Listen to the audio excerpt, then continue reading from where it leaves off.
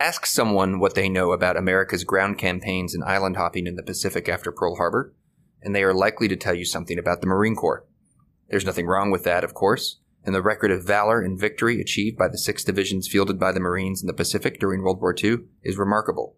But the U.S. Army was there too, and was in fact fighting with more than 3 times the number of combat divisions that the Marines brought to the fight, engaged in vicious jungle and urban combat in places like Guadalcanal, the Philippines, and scores of other critical but largely forgotten engagements. The Army's story in the Pacific is also one of victory and valor. Let's talk about it today. It is a prescription for war, this Iraqi invasion of Kuwait. December 7th, 1941, a date which will live in infamy. The bloody experience of Vietnam is to end in a stalemate. We continue to face a grave situation in Iran. And the people who knock these buildings down will hear all of us soon. We shall fight on the beaches. We shall fight on the landing grounds. We shall fight in the fields and in the streets. We shall never surrender. Hi, I'm Aaron McLean. Thanks for joining School of War. Today, I'm delighted to welcome John McManus. He's the Curator's Distinguished Professor of Military History at Missouri University of Science and Technology. He's a military historian of the Second World War, most recently the author of Island Infernos, which is the second volume of a work chronicling the story of the U.S. Army in the Pacific in World War II. Sir, thank you so much for joining us today. Delighted to have you. Maybe we could just start by having you talk a little bit about yourself and where you're from and how you became interested in military history and in the Second World War in particular, which I think has sort of constituted the bulk of your research lately, correct? That's correct. Yeah. You know, I'm from St. Louis originally, and what I wanted to be as a kid actually was a sportscaster. I was very passionately interested in baseball and hockey, and so I went to the University of Missouri for journalism, for sports journalism. But as a kind of subplot to all this, I was always very interested, you know, even as a young kid in World War II, and read pretty much anything I could get my hands on. I was very influenced by Robert Leckie, who you may remember was featured in the miniseries The Pacific, who had served as a Marine in the Pacific. And of course, his personal story was moving to me. But more than that, you know, all the books he wrote, including some for kids. You know, what really stood out to me as I just read as much as I could on World War II was that it seemed like in a lot of books, the average soldier's experience kind of got overlooked or was opaque somehow or not really that clear. And I thought to myself over time that there needed to be a lot more understanding of this, that this was a very powerful and important part of the war and a part of our American military experience as a whole. And so in college, you know, I took any history course I could. And it finally occurred to me, you know, I'm not the swiftest guy. I mean, it occurred to me over a couple of years, you know, I probably ought to be doing history rather than sports. And so I decided to go to grad school part-time, and was working at a bookstore part-time as well, just to see, you know, if this was the right path. And it worked out really well. I loved it. And I decided as long as I was going to be an historian, I felt that the most important topic I could study was something of the soldier's history and experience. So Island Infernos and I assume it's going to be a trilogy of which it will be the middle part. You know, it's not strictly a history of the war in the Pacific. It's the story of the Army, the U.S. Army in the Pacific. And you point out something in the book that the role of the Army is kind of eclipsed in popular memory by the story of the Marines. And, you know, you see in popular culture today, you know, the Pacific, the miniseries you just made reference to, which is the counterpart to Band of Brothers in the Army. In Europe, it focuses not just on a Marine company, but it sort of skips back and forth across all the different Marine regiments. Recently, somebody said to me, they asked me, had I seen that great movie, The Thin Red Line, about the Marines on Guadalcanal? Which of course, you know, it's not at all the case. It's the Army on Guadalcanal in that story and in James Jones's novel. So my question is, you know, what happened? Why is it? I mean, the Marines have, of course, superior public relations skills. Is that really the whole story? What's going on here? That's a big part of the story, and it's funny to hear you say that about the Thin Red Line because I show that movie in a class I teach on Americans in Combat. And I have the students write film reviews, and sometimes in the film reviews they refer to these soldiers as Marines, and I'm just immediately on them, like, no, no. And I try and tell them, well, yes, the Marines are a big part of Guadalcanal, but that's not what we're looking at here in this film. But yeah, so what I think is happening, certainly the Marine Corps is always better at preserving and telling its history in a way, because it has to be. You know, it's smaller, it's distinct, it's part of the legend and lore, and and I think there's a sort of force multiplier of understanding for every Marine where he or she fits in that larger legacy. And I really think that's great. But the Army just doesn't have to or need to do that as well. And so I think that's part of it. But also, when we look at the Pacific War, a lot of times it's easier to just say, okay, let's take on Tarawa. You know, it's a very dramatic, quick story, very bloody battle. And it is one of the very, very few, pretty much exclusively Marine battles. And so the war is so large, so vast, so brutal and savage, that I think sometimes it's easier to just kind of be a passenger and say, let's look at Tarawa. Let's look at this part of Guadalcanal. Let's look at Saipan and then Iwo, and then we're done, kind of thing. And there's a much wider war. 1.8 million American ground soldiers served, Army ground soldiers served in the Pacific Asia theater. You know, they are the ones who do the lead in most of the ground fighting by design. The Corps just wasn't that big. So in my series, what I try and make haste to mention is I'm not at all denigrating the Marine Corps. It's actually really the opposite, because when you see that larger context, you're like, the Marines had an incredible impact, and obviously the valor is without question. Sure. But you also then see them as a smaller group, almost in support of these larger Army operations, but also, too, I think quite significantly, that it's a great lesson for today, that the two ground-oriented services fight shoulder to shoulder and are designed to do that and have a bond and much in common. And I really think that gets lost. And I think that that's one thing for a present-day soldier or Marine that it's very important to understand. How would you frame it? Was inter-service tension more the exception than the rule, or was it that the tension was at the higher levels and at the level of the actual warfighter it was less significant? Yes, at the actual warfighter was much less significant. And Saipan is the best example. The soldiers and Marines who fought side by side almost universally had deep respect for one another. And really, I argue in this book, and I think I'm at variance with some historians of the Pacific War, the Marines and the soldiers fought similarly. There's always this idea the Marines go in with a quick-hitting doctrine, and they're willing to go and take chances with frontal assaults because they want to take islands quickly and free up the ships. And yes, that's part of Marine Corps doctrine. I understand that. But, but at the same time, the reality was the reality. And you can throw as many people at the Umar Brogal on Peleliu as you want, or at Death Valley in Saipan as you want. I don't care how valorous you are. You're going to get cut down in waves. And this was happening to the Marines just like it was to the Army. What ends up happening in a practical sense is they fight very similarly with combined arms and incremental and using all the naval support. And so, yes, the tension tended to be at the senior level, most notably, of course, between Holland Smith and Ralph Smith, during the famous Saipan incident, and institutionally to some extent.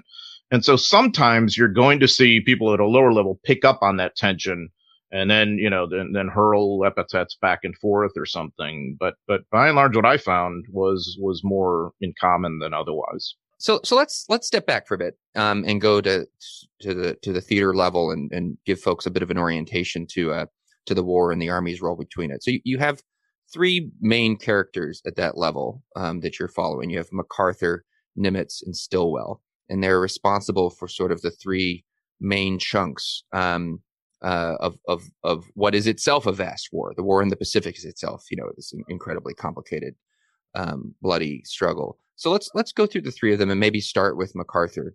And maybe we could frame things, your most recent book is sort of the middle phase of the war in 44, but talk about General MacArthur, where he was on Pearl Harbor, who he is, and how the war starts for him. Yeah, MacArthur, of course, has been through a heck of a lot. He's the scion of a general and a Civil War hero, Arthur MacArthur. He, obviously is a West Pointer. He loves the Philippines, has served there, as a young officer, was a war hero from World War One. He had been the youngest superintendent of West Point, as a young brigadier general after World War One. He had become Army Chief of Staff. And this is what's unique about MacArthur in relation to every other American commander in the war. He had been Chief of Staff, which obviously is the number one position, and then he had become a field commander later. And the way this happens is when he's approaching the end of his Chief of Staff term, he's approached by his old friend Manuel Quezon, the president of the Commonwealth of the Philippines, which is about to get its independence, to try and help transition them to create an army and a defense force that the new nation would need. And so he goes to the Philippines in the second half of the 1930s to help stand up this new Filipino and American supported army. And that's where we are when World War II breaks out. And of course, they're nowhere near prepared, nowhere near. And so the army he's leading at that point in 41 and 42 is unique in American history in that it's a colonial army. It's about 1/4 to maybe 1/3 American and the rest Filipino. And of course, we all know that he faces disaster in the Philippines. Roosevelt orders him out, and his great mission, of course, almost a messianic mission from that point on, is to get back to the Philippines and liberate the archipelago. So almost everything MacArthur does from that spring of 1942 on is designed with that in mind. And he finds himself, in the muck of New Guinea and other smaller islands in the South Pacific, trying to get by with what he thinks is very threadbare resources and fighting alongside the Australians and using Australia as a base, which is, for the early phase of the Pacific War, every bit as important as a base and an ally as Britain was in the European theater. So you're seeing that play out, and he's constantly worried, in what is obviously kind of a naval dominated theater for obvious reasons. That Nimitz is going to usurp most of his resources and influence, and he sees him as a rival. And MacArthur, of course, as you probably know, is a massive egomaniac, whose ego would fit in the Grand Canyon on a good day, maybe. He's just this fascinating figure because he's incredibly self-promoting. He's really troubling because he's also political, running a sub rosa campaign for president in 1943 and 44. But he's also honorable in some ways and correct and polite, and he's very valorous. And yet he also lies and distorts about his courage and valor through his communiques. So for an historian, he's great fodder. He's a fascinating guy. So he views by 1944 Nimitz as sort of his key rival, for priority and resources and influence. And Nimitz has this kind of parallel theater, island hopping in what is generally the central part of the Pacific. We talked for a second about the geography of the Pacific as it appeared to, say the chiefs of staff and military strategists at the time. Today, the Asia Pacific or the Indo-Pacific is much in the news. And when we think about China and the PLA threat, we talk about the first island chain, the second island chain, and there's kind of a common language right now about how the region is structured, but kind of from the point of view of China, right, as the center of gravity and the adversary. So just talk about how the world looked in the Pacific to the chiefs of staff. How did they divide up the area? Why did it make sense to have MacArthur in charge of one part, Nimitz in another? Just how were they looking at it? Yeah, so this is 1/3 of the world's surface of ocean and island and continent, the Asian continent. So it's so vast that it's hard to imagine that you could have any one individual really commanding over it. And of course, you have the sort of political aspect of it interceding as well. China is its own entity. And you could not possibly have an American or allied commander in China who's also going to be able to have any influence on the South Pacific, say, or whatever. So, yeah, General Stilwell's kind of doing his thing in China. And at the same time, the Navy and the Army have kind of had this uneasy compromise.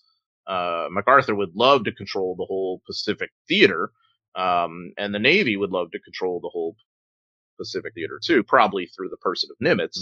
Mm-hmm. And in the end, they kind of just decide to have this uneasy kind of standoff compromise, in part because of geography, but I think more so because of the realities of inter-service politics there. So what's interesting is you have all along through World War II, the Hearst empire, the media empire, William Randolph Hearst. You'll notice his newspapers are constantly lobbying for the whole theater to be put under MacArthur.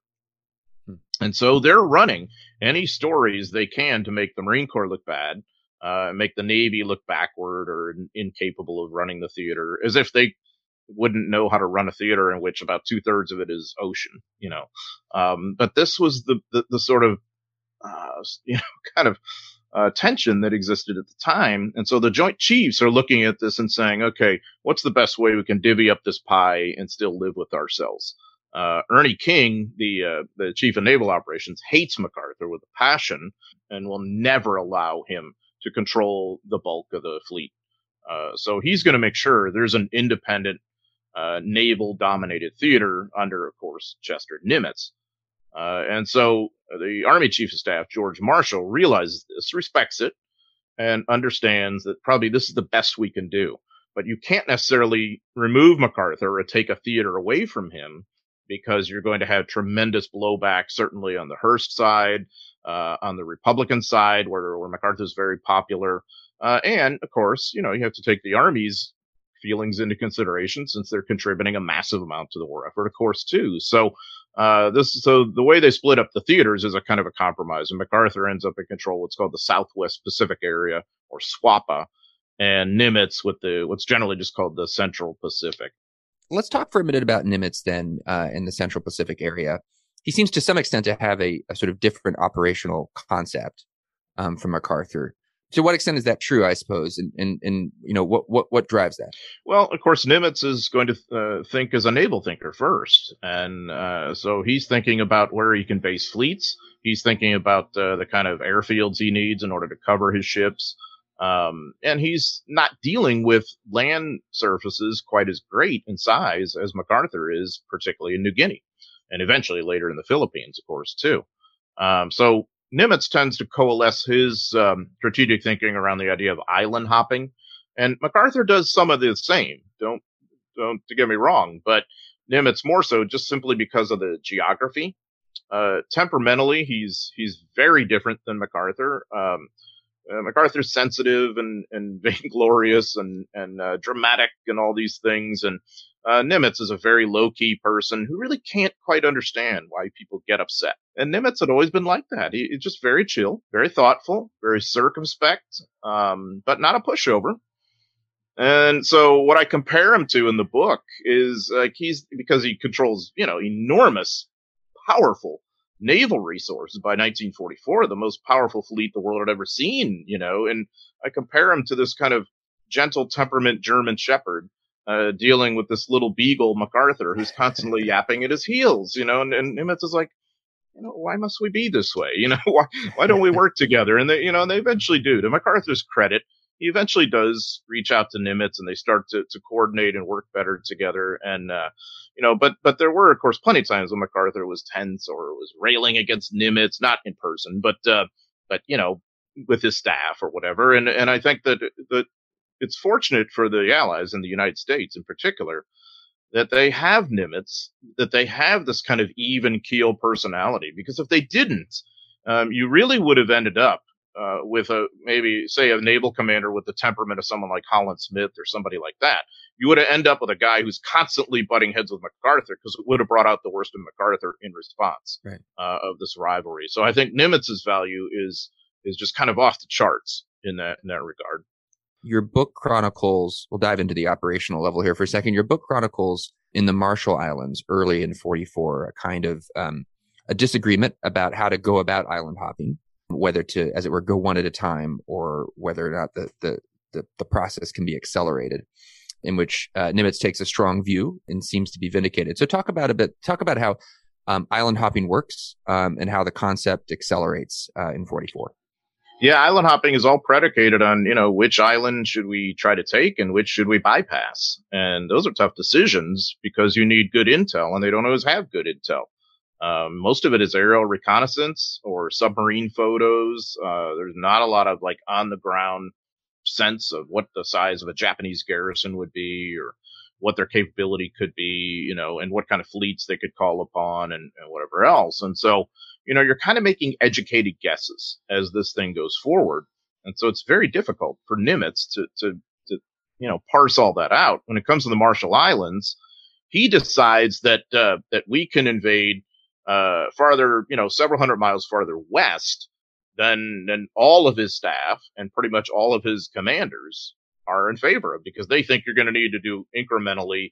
Let's go to the Eastern Marshalls. Let's capture key airfields, and then we'll incrementally move forward. But, Nimitz wants to move the timetable forward too, just like MacArthur does in New Guinea. And he doesn't want to get bogged down.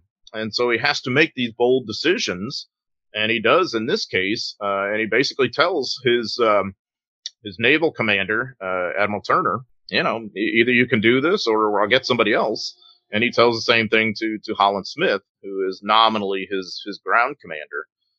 And eventually they get on board. The invasion of Kwajalein and Roy Nimur, the 7th Infantry Division for the Army at Kwajalein, and then the 4th Marine Division at Roy Nimur. And both of them are done with their battles within about 4 to 5 days or so. Both, I think, really well-fought battles.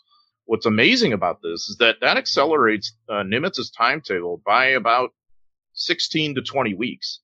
And it allows then Nimitz's forces in the summer 1944 to get to the Marianas, which is really the key campaign, for that phase of the Pacific War. I would compare it in terms of a pivot point for the Pacific War. It's like what Normandy is for the war against Germany. So what is it about the Marianas that makes the turning point? Because you have these 3 major islands that are going to be just ideal for basing: Saipan, Guam, and Tinian. And of course, in the case of Guam, that was an American colony, so there's a redemptive aspect to it. But it has a tremendous naval anchorage that is going to be great for, the subsequent push farther north to places like Iwo Jima and Okinawa. But the most significant thing about the Marianas is it's going to provide you with air bases for your heavy bombers from which you can bomb the Japanese home islands. Once you have that, now you've brought the war to the Japanese home front. And of course, this is going to happen on a pretty wide scale. Eventually, this is going to lead to fire bombings. And of course, there's another island called Tinian, where the plane that carries the atomic bomb, Sally's Fort. So that is really like the inner ring of Japan's defenses. And those are some of the largest battles of the Pacific War, air, land, and sea in the Marianas in summer 1944. When Japan loses, now the Japanese home front is directly at peril. And it also leads a kind of an open door for MacArthur's forces to help return to the Philippines too, which I would argue the Philippines are the nexus of the entire American war in the Pacific in terms of where we actually fight and where we lose people. And what is the fighting like for the average, the American Joe? I'll try to speak Army here. Talk about the experience of the infantrymen. The experience of the infantrymen uniformly in this war is, in terms of combat, savage, brutal combat to the finish, typically. And I think this is one of the reasons why, popularly, I think we tend to like to focus a little more on Europe than the Pacific, because the Pacific War is to some extent a war of cultural hatred and racial hatreds. It is one of the reasons I'm studying it, and I think the Army's story in the Pacific is so important, is the way the combat is fought tends to characterize what we're going to have ever since, much more so than the war against Germany. And the example I'd give you, Japanese soldiers deliberately try to kill American medics. They don't respect the Geneva Convention and all this business, and that's going to be true in Korea. It's going to be true in Vietnam. So as an infantryman, I mean, you are dealing with an opponent who will generally fight to the death, who is quite tenacious on defense when he digs in because of his determination to fight to the death. He has significant firepower at his disposal. You're probably dealing with the worst of conditions: heat, mud, disease. I mean, the Pacific is just a rough go, whether we're talking about a Marine infantryman or an Army infantryman. It's much the same experience. In 1944, things are proceeding well, relatively speaking, for the Americans. And then there's this conference in Pearl Harbor to which MacArthur, Nimitz, others are summoned to. Ultimately, FDR presides. Talk about the debate that is had there about essentially how to design the end game here, or something. Maybe the end game, maybe the stage right before the end game. I'm curious to know how you would think of that and how the debate comes out. Yeah, it is. I think it's probably something of the stage before the end game, but vital to the end game. And the Pearl Harbor Conference, as it's often called, is another gift to historians in the sense that, you have the key characters of the war, but also obviously the Pacific War converging there. FDR of course, travels all the way to Pearl Harbor, and he's not a well man.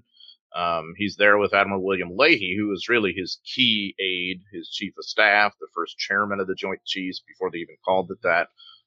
And so he's important. And then obviously Nimitz, and then MacArthur is summoned and actually follows an order to come back and meet with these folks. And he's not happy about it at all.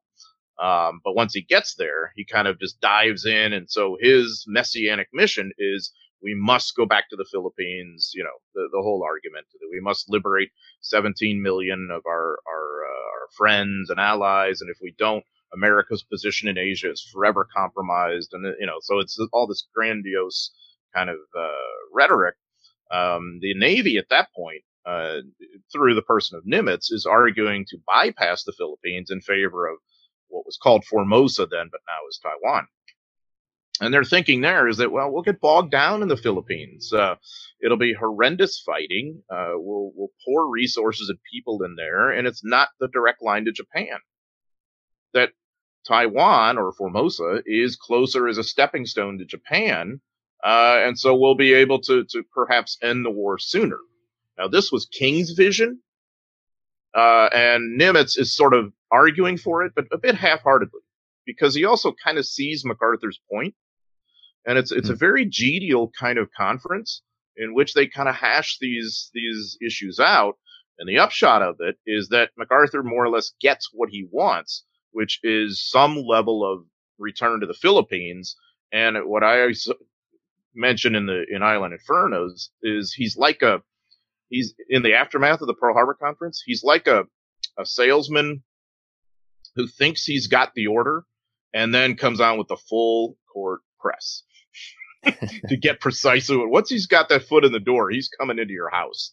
And so you see these like policy memos that follow, and these SWAPA staff studies about Formosa versus the Philippines and all this, and you can imagine what they say, Sure. And so MacArthur just constantly bombards Washington saying, yes, I can do the Philippines, and it's going to be not at much cost. I'm going to be able to, and it's like this hard sales pitch that in retrospect is just promising way too much.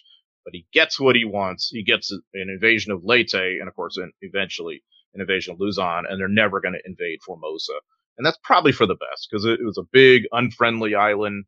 It would have taken a lot to subdue it, and it would have been very hard to support the operation logistically. Sometimes you hear this debate framed in terms of sort of, as you put it, MacArthur's messianic vision on the one hand, and a kind of, more purely military line of thinking about Taiwan. But that point, speaks to the military logic of and value of the Philippines campaign. I guess there's also the question of, if you skip that whole area of the Pacific, let's assume success then on Formosa. You're leaving a lot of unresolved issues to your south and southwest, and I suppose that's discussed. How much do Nimitz and the fans of the Taiwan strategy rate the risk there? Yeah, they concede that there is perhaps an open flank. They really do, and there's concerns about that. But they also think that just getting to Formosa and controlling it is going to sever that Japanese line of communication. Because what the Japanese need, they never really wanted the Philippines.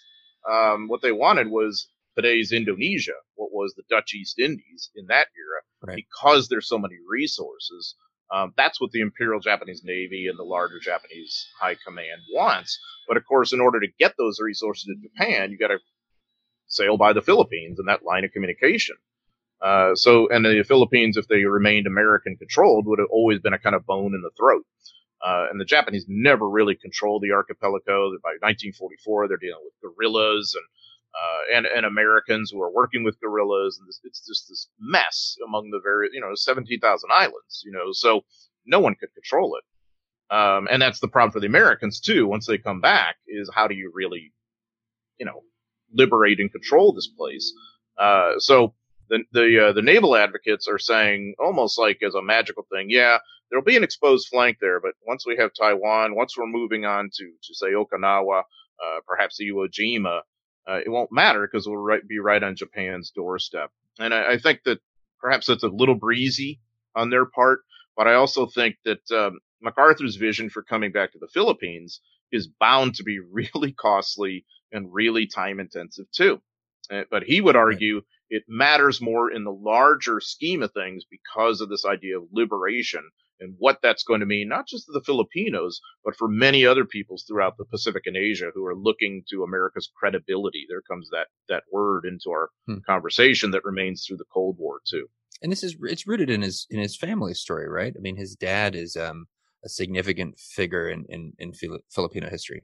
He's huge because, Arthur MacArthur had been the American military commander there during the initial American presence, what we often call, I think incorrectly, the Philippine Insurrection, which is actually should be called, in my opinion, the Philippine-American War, because it's basically an American imperial occupation, and Filipino nationalists are against that. You can understand why. And so we end up with this war, mainly a guerrilla war that rages on for years and years.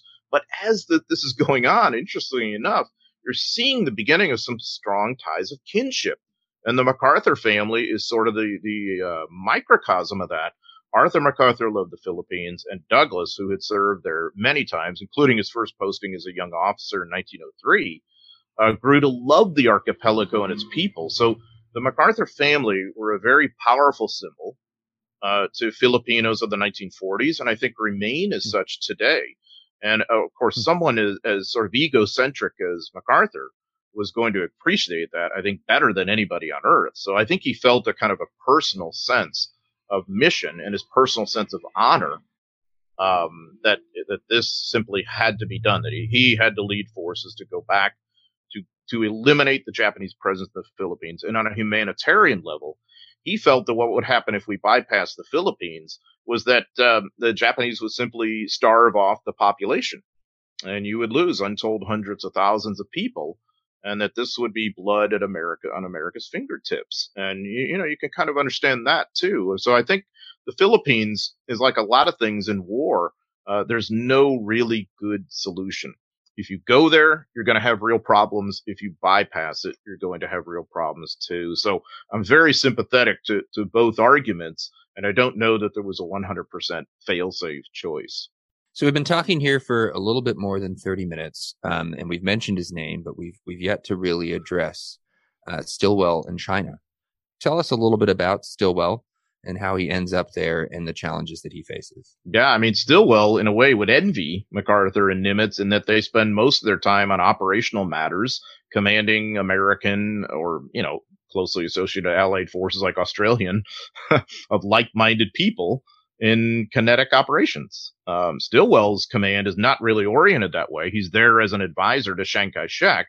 And of course, Chiang Kai-shek and the nationalists are nominally in control of the Chinese government. But obviously they have a major challenge from the Chinese communists in the north, Mao Zedong and his people. There's also, I think we tend to forget this, a kind of accommodationist Chinese government that exists in Japanese controlled territory. Right. So you have just this political morass going on in this incredibly important country. Stilwell had a bond and a love for the Chinese people. Maybe not quite as akin to MacArthur in the Philippines, but not too far away from that. Stilwell had spent a lot of time in China. He understood the language, spoke it to some extent, could read it some, and not many American officers could claim that.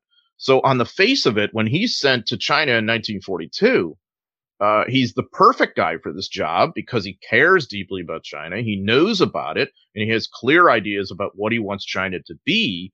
But he's also the worst guy for the job because he is so preternaturally honest that he cannot tolerate anything less than that in the folks around him. And Chiang Kai-shek and his retinue, in Stilwell's view, are corrupt and Byzantine and selfish and just not the kind of people he wants to support. So this simmering hatred grows in him, and he's a very peppery guy. His obviously his nickname is Vinegar Joe because he often tells you what he thinks for well or ill. And so he doesn't hold back, and it's pretty clear that he has this tension with Chiang Kai-shek and his government. And this has been going on and off for 2 years by 1944. They had thought about, the Chinese wanted him out by 1943, by the fall. But the folks in Washington aren't ready to do that, and enough people in China aren't ready to do that, so he stays on, and they're supposed to make nice. And so Stilwell's preoccupation by the spring of 44 is in opening up a land supply route into China through Burma, primarily. And they've been struggling to do this for the better part of a year and a half. And that is mainly an engineering problem of building a road through this wilderness jungle, some of the world's worst places, and doing it with some level of Japanese resistance. But you're battling nature. And about 2/3 on the American side, about 2/3 of the engineers who are working on that road are African Americans, in segregated units. And I think we tend to overlook that too, what this meant for them living out in these kind of conditions, building a road out of jungle wilderness, and then eventually once the road's built, driving trucks along this difficult route. Because previously they're trying to supply China by air, and that's just kind of a hand-to-mouth operation. And strategically, China is a backwater compared to the European theater and the resources we're pouring in elsewhere in the Pacific. And Chiang Kai-shek resents that. So the version in this part of the war of inter-service rivalry is a sort of Army Air Corps. I don't know if that's inter-service technically, but that's the debate. It's between the sort of ground thinking and the air thinking in this part, as opposed to Army versus Navy. Yeah. So Stilwell's enemies within the military structure and politically will later paint him as this sort of antediluvian knuckle dragger who doesn't understand much about air matters and all this. And I tend to think that that's really unfair. Stilwell understood full well the importance of air power in theater, the advantages of supply by air. And so his critics will say, well, he focuses too much on building that road and it was wasteful. And by the time it's ready in 1945, the purpose of it is less relevant, to the war. And that's all true, but Stilwell is ordered by the Joint Chiefs in Washington to do this. So he's carrying out orders that he's getting from Washington that he agrees with. So he is going to use aerial resources reasonably well, but never to the satisfaction of Claire Chennault, who is the American, the most dynamic American air commander in theater, really an amazing airman, who nonetheless, like a lot of air power advocates of the era, is going to oversell a good product. Air power is incredible and important. But to say it can win the war all on its own, and this is what Chennault tries to tell the Roosevelt administration: hey, give me 200 bombers, I'll win the war on your own. You won't even have to fight in the Pacific, and all this sort of fantasy. And so, resources get poured down that rabbit hole, and so you end up. I mean, when you look at like this China, Burma, India theater, you will never find a bigger squirrel cage, in American military history, of just this constant like agendas and latter year backbiting and Byzantine political stuff and all these implications. And of course, part of this is because of what eventually happens in China, of China becoming communist and everything that meant for the Cold War. So the point I try to make, and this is sort of eye-opening for me as someone who had tended to cover the European theater more than the Pacific theater, is that, when we choose the Germany and Europe first policy, and I'm not necessarily voicing opposition to it, but I am saying it has a consequence. And the consequence ultimately is that China is de-emphasized. And when China is de-emphasized, we then have less influence to shape the kind of China we want. And I think we could argue that what eventually happens in China as a kind of antecedent to that and consequence of it is, of course, the most important event in modern history, the advent of the People's Republic of China in 1949. Everything that meant for the Cold War, including 2 shooting American wars in Korea and Vietnam, and of course the legacy we live with today, that I think we'd all dare say is pretty relevant. You write vividly and movingly about the life of POWs during these years. A lot of Americans, in particular in 1942, are taken prisoner by the Japanese, and they spend the war, if they survive it, in this sort of Pacific version of the Gulag Archipelago. What's life like for a POW? Life for an American POW under the Japanese is almost uniformly a nightmare. And you see that, of course, from the beginning with the famous Bataan Death March, which I had covered in the previous volume, Fire and Fortitude. And for the survivors of the Bataan Death March, they have in front of them what's called Camp O'Donnell, which is just a complete hellhole, in which the Americans lose a lot of people. 1,547 Americans die at Camp O'Donnell, and probably almost 20 times as many Filipinos. So the Japanese had a viewpoint that The POWs were not really men. They were not soldiers. They did not necessarily deserve any kind of treatment. Japan was not a signatory to the Geneva Convention of Treatment of Prisoners in 1929. And of course, Japan was thinking in terms of conserving its resources. So they're using the POWs as slave labor. They're not feeding them much. 37% of American POWs of the Japanese did not survive. That's a huge number. I'm amazed that the number wasn't higher, though. And so what I do through the whole trilogy, starting with Fire and Fortitude, continuing on Island Infernos, is I kind of tell you the POW experience through the eyes of four individuals who I think are reflective and also I think quite fascinating. General Jonathan Wainwright, who obviously is the ranking POW, so you're seeing the kind of senior level and the idea of responsibility that he's got and how difficult it is for him, on that level. And then Lieutenant Colonel Harold K. Johnson, who is a field grade at that point and had fought in the Philippines, had survived the Bataan Death March, Camp O'Donnell. His experiences take him all over, eventually back to Japan as a slave laborer, and it brings that to life for you. And he, of course, I think, as you may know, later becomes Army Chief of Staff. He's a remarkable figure. And then two lower-ranking soldiers, Private Lester Tenney, who was a tanker, tough kid from Chicago, very glib, and you kind of see his odyssey and how he helped survive in part because of his congeniality and his really good reading of people. He later becomes a professor, in his post-war life. And another guy named Private Michael Campbell, who's an infantryman and has had a very tough upbringing in Michigan. You also kind of see, through his eyes, what that means for the private soldier and how you can possibly survive. And I think it's incredibly moving. Just to kind of bring us to a conclusion here. You mentioned a few minutes ago how the legacy of the war, in particular, the creation of the PRC is still with us today. We have Chairman Xi threatening Taiwan. We have, ever-present tensions over the South China Sea, the Sea of Japan. There are any number of flashpoints which could start or be the source of a major war. What strategic lessons do you think apply from the 1940s, the experience of the Army and the Navy, for that matter, in the Pacific to today? Or is it just that things have changed? So there's not much we could really draw from the experience of World War II. How would you approach that? I would say, as a uniform sense, culture matters. The culture of military operation, military organizations, and how they fight and how they get along with one another, but also understanding more about local cultures. I think as much as Stilwell understood about Chinese culture as he saw it, in the end, he wasn't effective. And why wasn't he effective? Because he could not really accept the milieu in which he was operating. And when that happened, then it diminishes U.S. influence. It diminishes Chiang's long-term viability. It has consequences.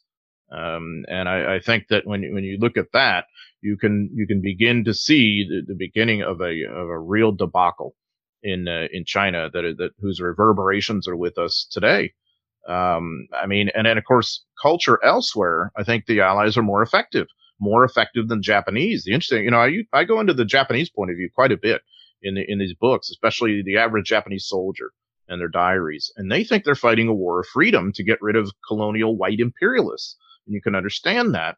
But the Japanese are much the same thing, only worse, and so there's their influence with, whether we're talking about the Philippines or in Burma or in the South Pacific, wherever we're talking about, their military power is diminished by their lack of cultural influence, and vice versa for the Americans, the Australians, and not as much the British. But, nonetheless, the Allies are a little more effective at it. And so I think that's one of the kind of overweening lessons of the whole thing. The other thing, strategic priorities. There's no way you're going to have all right or wrong choices. The strategic thinkers in World War II have to prioritize a global war, an existential war. And as you said, there's two alligators at the door. And so you're going to have tough choices. They choose in favor of Europe, which in essence means casting your lot with Joe Stalin and the Soviet Union.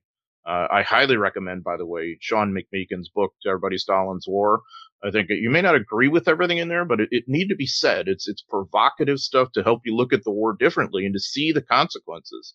And I try to do a little bit of that in relation to China, to say, well, there could have been a different way where you're prioritizing China and thus having perhaps more influence, perhaps a different outcome. Who knows? But this Europe first had consequences. It doesn't mean it was wrong. It does mean that strategic thinkers are always going to have to make really tough choices. And even if you're right in one vein, you may be really terribly wrong in another. And then that has consequences down the line. And I think the Pacific Asia War really shows you that as much as anything. John McManus, author of Island Infernos. Thanks so much for joining. Thanks for having me. This is a Nebulous Media production. Find us wherever you get your podcasts.